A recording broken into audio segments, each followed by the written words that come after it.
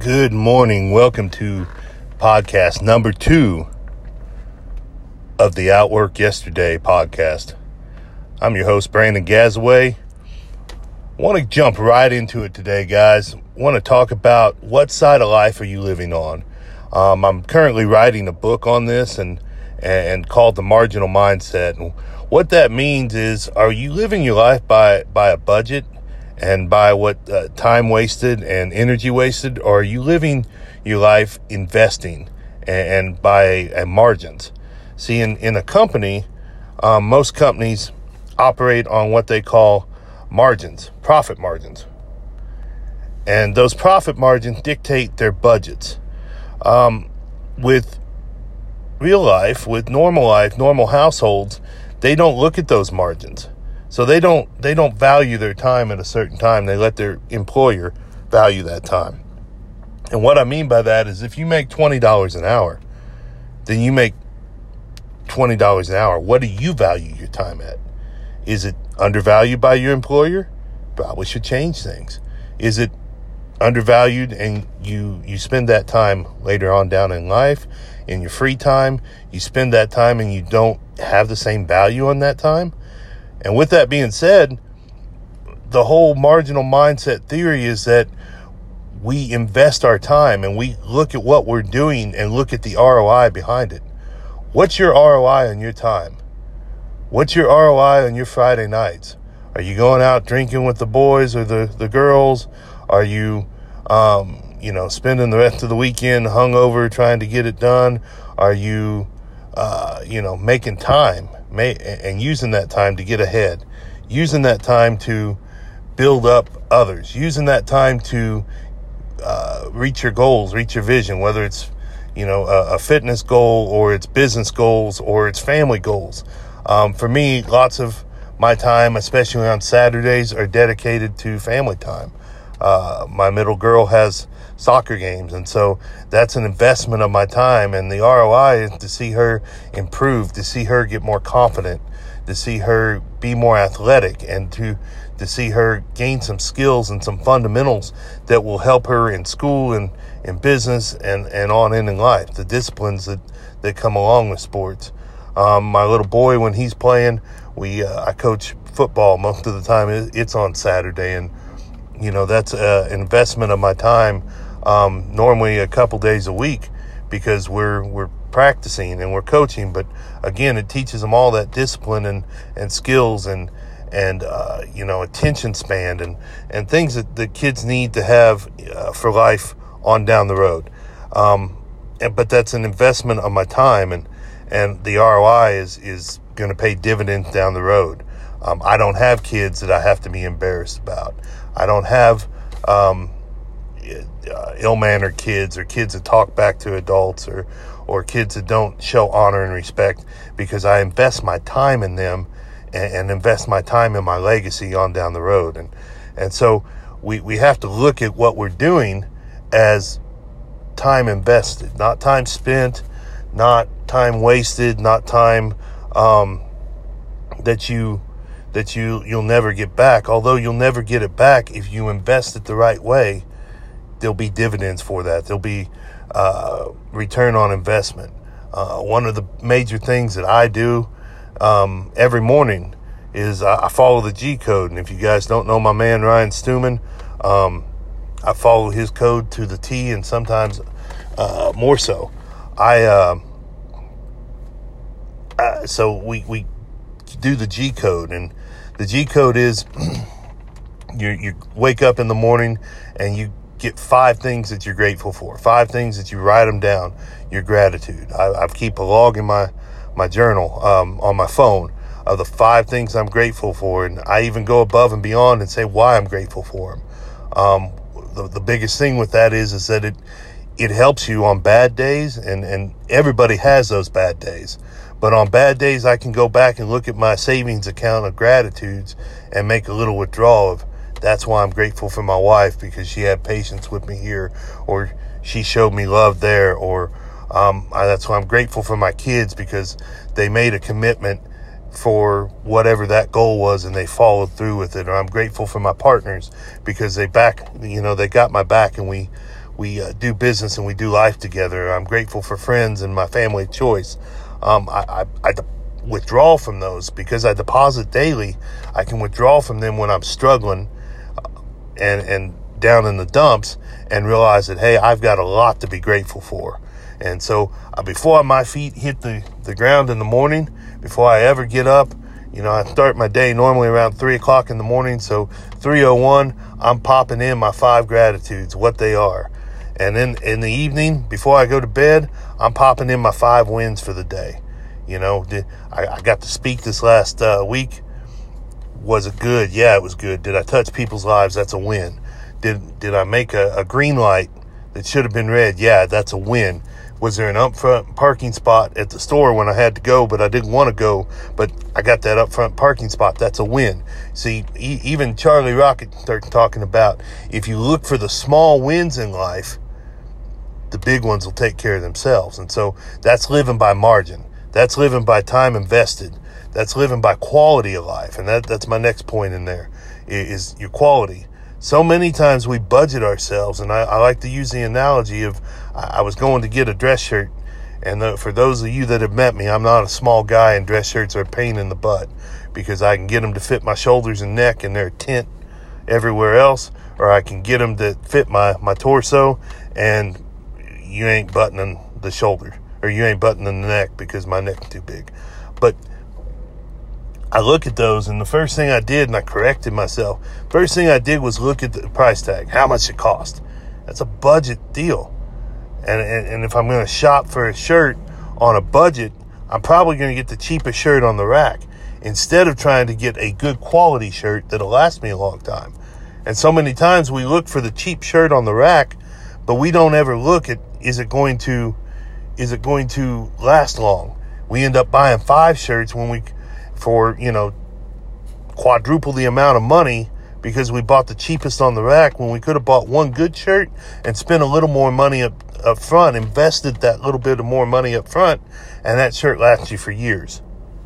We do that with our life so many times, that we look for the cheapest thing. We look for the quick fix. We look for the thing that's going to put a Band-Aid on the problem, and we're plugging bullet holes with Band-Aids. And if we just invest the time, invest the energy, invest the focus in what we're doing, we wouldn't have those problems, because the quality of our time invested would come back in our ROI. But we get, after the gratitude of the G code, we get to the genetics. And those of you that know me, if you don't know me, you'll get to know real quick, I'm a psychopath about getting the workout. 6-7 days a week, I'm in the gym 4 a.m. every day. I mean, it's almost every day.